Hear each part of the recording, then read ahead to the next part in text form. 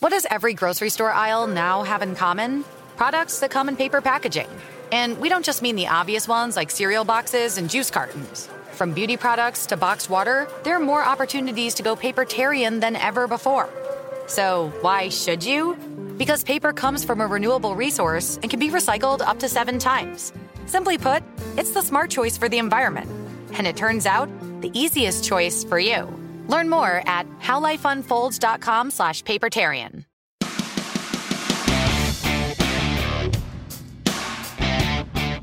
This is the Steelers Standard on Steelers Nation Radio and podcast on Steelers.com. We're breaking down the Steelers' win over the Packers Sunday, 23-19. You know our buddy Justin, who works here, took over your job. Yeah, of course. He had an exact score bet on the game. He got it? 23-16. Oh. He was so close. And he came in at halftime when Pat Pete blocked that extra point, and it was 17-13. He's doing good. And he was like, this is happening. Like, I need 3 field goals. 1 from the Packers, 2 for the Steelers. 2 for the Steelers. He got 2 for the Packers, though. Tough. He was going to win like $1,000, I think, if he had hit that bet. This is an impossible bet to hit. I mean, that's like $1 to win $1,000, honestly. Insane. So sorry to him for missing out on that one, Justin. but not sorry for the Steelers for covering the spread. Good team win. Great teams cover, Jacob, and they beat it by 0.5 point against the Green Bay Packers. So not only did the Steelers get you a nice fuzzy feeling in your stomach by going 6-3, they filled out your wallet a little bit too if you were so inclined to place a friendly, healthy wager on the Pittsburgh Steelers. The driving force behind this game, and I think it's been the driving force behind the turnaround that you've seen offensively in the past couple of weeks, has been the ground attack. They rushed for 205 yards total, 101 for Jalen, 82 yards for Naj, 16 for Kenny, including a big, huge 11-yard run for a first down from Mr. Pickett. And Calvin Austin III had a jet sweep that he took for 6 yards. All of that combines to get you 205 yards, 36 carries, a 5.7 yards per carry average, and 2 tutties on the ground, split between your 2 running backs. That. They have a duo. I mean, without question. It is thunder and lightning. You have to see this 15 carries for Warren, 16 carries for Naj split each week now. This is a total 50-50 collaboration. And it's funny. We all thought that Naj was the kind of running back that give him 40 carries a game if you have to. He can take on that workload. Maybe he can take it on, but maybe he's more effective in a less is more role. Just like Jalen Warren is probably more effective in a less is more role. So you put both of those guys together, they're both doing less, but they're both giving you more as far as the results are concerned. I honestly don't know who I was more impressed with in this game. I know Jalen Warren had more yards per carry. I know that Jalen Warren showed that pop that he always does, but Najee Harris was getting to the second level, and he is a real son of a gun to have to bring down, especially if you're a safety or a cornerback. I mean, I'm very, very pleased with where the running game is, and I'm very, very encouraged by both of those players' production in the past couple of weeks, sharing the load while also putting up a decent amount of stats. I mean, you have Naj or Jalen in fantasy, and you're happy with either result this week. Yeah, I mean, honestly, I should have stacked both of them. I think the argument of saying Jalen Warren has to start over Najee Harris, I think those comments and those conversations have kind of been muddled. There's no starter. Right. And maybe, you know what, you let Naj get the first series. He's the first-round pick. He's got the pedigree. You let him go first. That's fine. He runs out of the tunnel. Although they both ran out of the tunnel as starters. So it's 1A, 1B now. There is no starting. Except we know that they both could have done so, and another receiver could have done so, but they put out Allen Robinson also instead. Maybe a little slap on the wrist for the antics over the week. I think so. Perhaps. But getting back to it, I mean, you can't deny the success of both guys. It's not just, how is Jalen Warren hitting the holes and Najee can't? I don't get. No, they're both hitting the holes now. And, you know, the beautiful thing about it, Tom, the holes are starting to become more and more prevalent too. Yes. And that leads me to what is the cause of all of this. What is making the running game turn that corner? Well, let's look at something. Is it Matt Canada in the last 2 games? No. in the last 2 games, a certain someone has lined up at the right tackle position. In each of those games, the Steelers have ran for 160 yards and then 200 yards. What's that guy's name, Tom? His name is Broderick Jones. They averaged like 155 yards on the ground in all games he started, because he started that Ravens game as well. Due to the injured Dan Moore, he started that on the right side of the on the left side of the line, because of the injury. To Dan Moore. Yeah, they only ran for 87 yards in that game, but the average is pushed up big time by the last 2 performances against the Titans and then against the Packers. He's the difference, man. Like, I don't want to sound like I'm being lazy here, sound like, it's as easy as that in my analysis. I really think it's as easy as that. I think Merrill Hodge said he's never seen a lineman have as big of an impact as Broderick Jones has since his insertion into the lineup. He is so much fun to watch, too. I said this, I was filling in on the Blitz yesterday. I'll be in on the Blitz for the rest of the week, too. You can listen to me everywhere this week. Do yourself a favor at home. And I know, when you're watching football games on TV, you look at the ball, you look at the running back, you look at the quarterback, you're looking downfield. You don't really look at the intricacies of line play. Do yourself a favor and take a possession or 2 and just key in on number 77. Watch him work. It's so much fun. His pulls are unbelievable. He's getting into the second level almost constantly. That Jaylen Warren touchdown run plowed the road. And you see Jones break out into the linebackers, takes out a linebacker, and then the celebration. He goes bananas on Jaylen Warren. That's your guy. That's your guy right there. He is a stud. Daniel Jeremiah tweeted out, everything I see just explodes off the tape for me. This is a home run pick for the Steelers.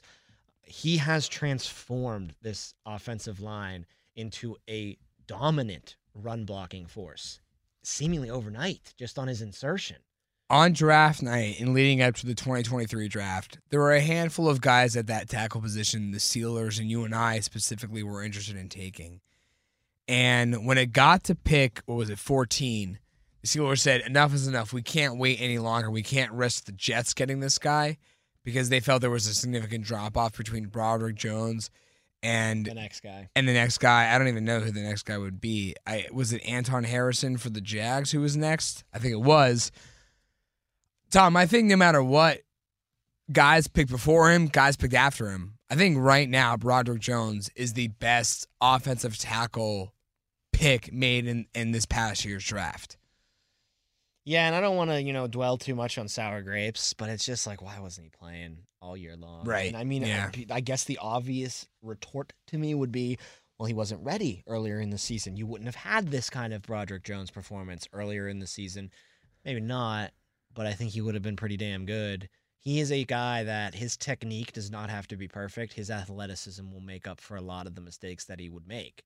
Mm-hmm. He should have been playing all year long, but better late than never. And I can't sit here and focus on the past and be all curmudgeon-y and say, oh, well, they should have started him. He's starting now.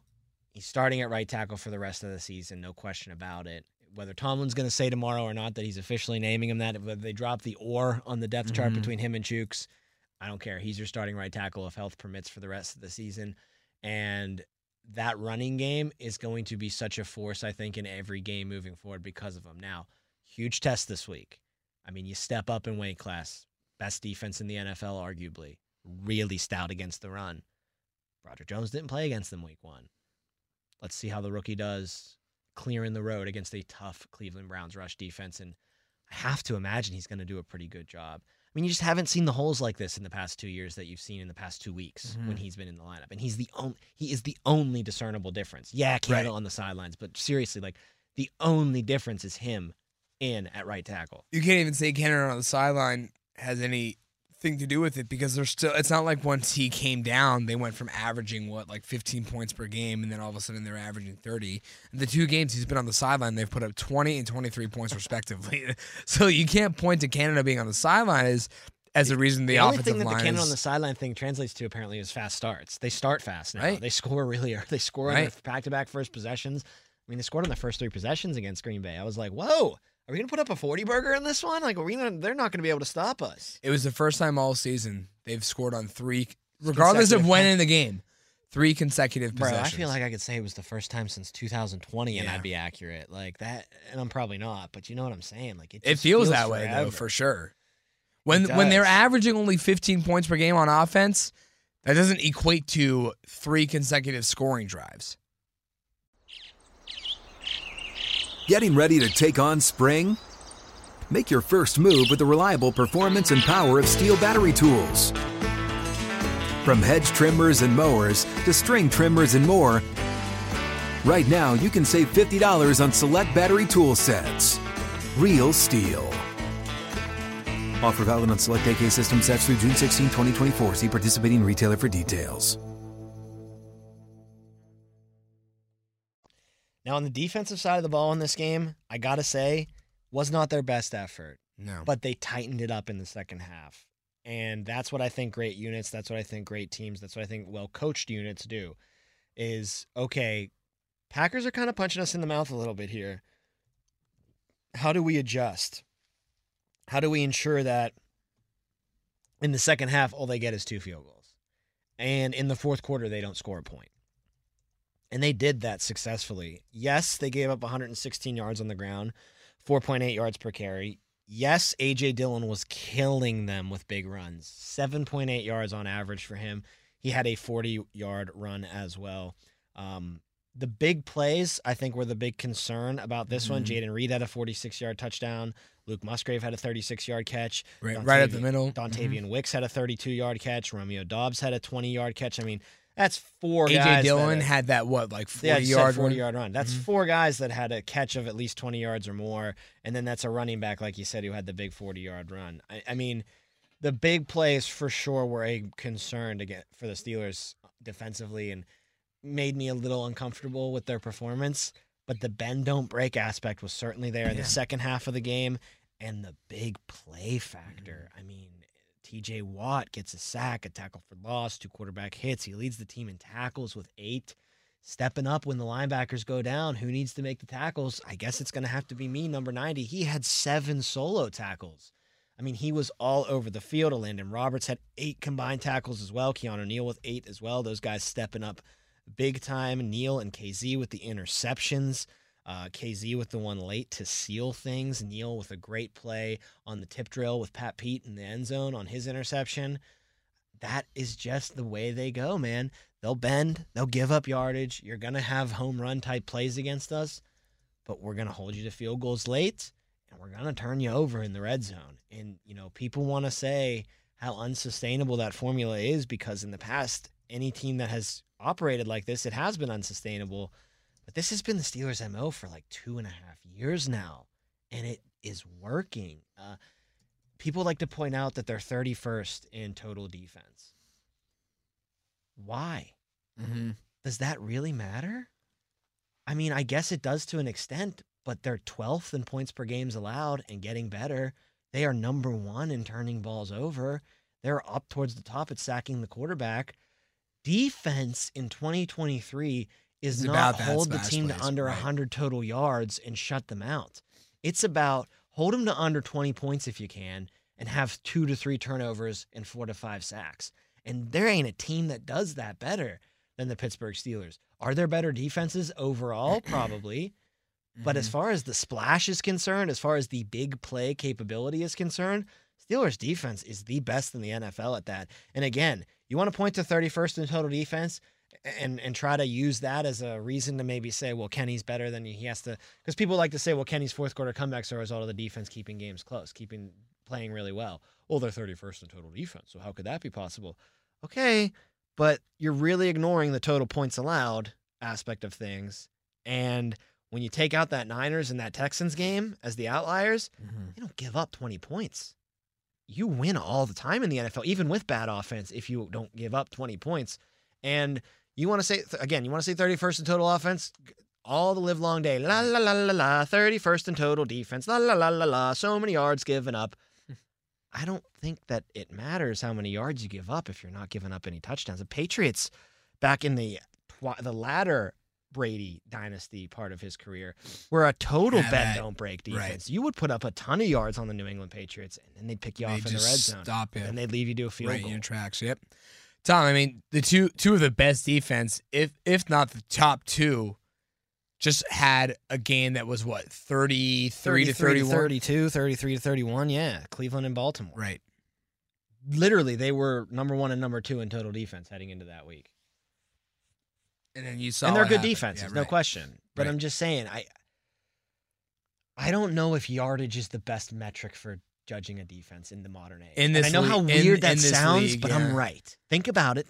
While you're sitting there thinking I'm dumb. No, stop. Think about it. Does it really matter that much? Because back in the day, say like in the Dick LeBeau, the peak of the Dick LeBeau era for yeah, the because Steelers if you're defense. getting all those yards, you're kicking field goals. 4 field goals might win you a game back then. Right, exactly. Teams weren't scoring 35, 42 Right. points on a given basis. Now, this season, that's not the case. If You're you not seeing those score teams. 12 points via your leg. Good luck trying to win a game like that. Exactly. You're not seeing 12 points, 13 points always winning you games. It's most likely going to lose. And it's been brought up when the Steelers get to, 22 points this year, they're winning those games. Or I think in their wins, they average 22 points a game. And when they lose a game, they're averaging somewhere around 10 points per game. So you see the discrepancy. It also applies to the Steelers. When another team allows the Steelers to move the ball down the field, but they don't break against the Steelers, and the Steelers are only able to get 2 scoring drives in a game, the Steelers will likely lose that game. Agreed. Right. Can we get to the bad part before we get to the moneymakers? Yeah, are we talking about Quan Alexander going down? Two inside linebackers going down for the season. I mean, what the hell? I mean, that's all I want. I just want to scream, what the hell? I want to That's scream it literally from God. I want to scream it from the top of a mountain, but I don't have a mountain. I have a microphone, so I'll scream it in here. Kicking you over and then kicking you while you're down. I mean, finally, they figured out that position. They had 3 guys that were good, not just get by with these 3 guys. They were good. They were playmakers. Now you're down to the 3rd one in Landon Roberts. And I think 2A, 2B probably for Quan and Landon, but Yeah. I think Landon was probably the 2B, and he was a great 2B. He's great downhill. He was awesome in tandem with Cole Holcomb because Cole Holcomb was a more well-rounded linebacker. It allowed Landon to do his thing. What you're doing now But is now Landon's green dot guy. Now Landon is it's all on a him. 3-down guy, and I don't think he is a 3rd down guy. No, Cole Holcomb was the 3-down guy. And then I think Quan could have been a 3-down guy in replacing Holcomb. And now it's just like, well, whatever. I'm just going to throw my hand. Hey, next week, why don't you just take Roberts too? Why don't you? Injury gods. I mean, you can't get much more unlucky at that position than the Steelers are right now. And now, I'm guessing they go out to a practice squad or off the street and Right. pick somebody up, but that's not the play. That's just to have a warm body on your roster in case of emergency. Mark Robinson's going to have to be thrust into the absolutely. fold here, and he's going to have to play a lot. And he's one of those guys that's just, it's 100% or it's nothing for Mark Robinson. Either he's making the play of his career or he's getting pretty burned because he's one of those like explosive runners from the middle, and sometimes he just bites a little too early. And that's what you get for a guy that's supposed to be your 4th string inside linebacker, but as a result of 2 season-ending injuries, he's your 2nd guy now. 2nd guy now, and going to have to play a massive role. But as far as trying to replace the 2 inside linebackers, I don't think it's going to solely come from the inside linebacker position. And this is why they need Minkah back so And I think they get him desperately. back this week. If not this week, I think for sure before Cincinnati. But I thought, But I think it's going to be this week too. I think I'm it's very gonna be this optimistic week. it's going to be this week. They asked Minkah to be Superman already in that secondary. They're going to have to ask him to be even more of a Superman now. And he usually does a good job doing it.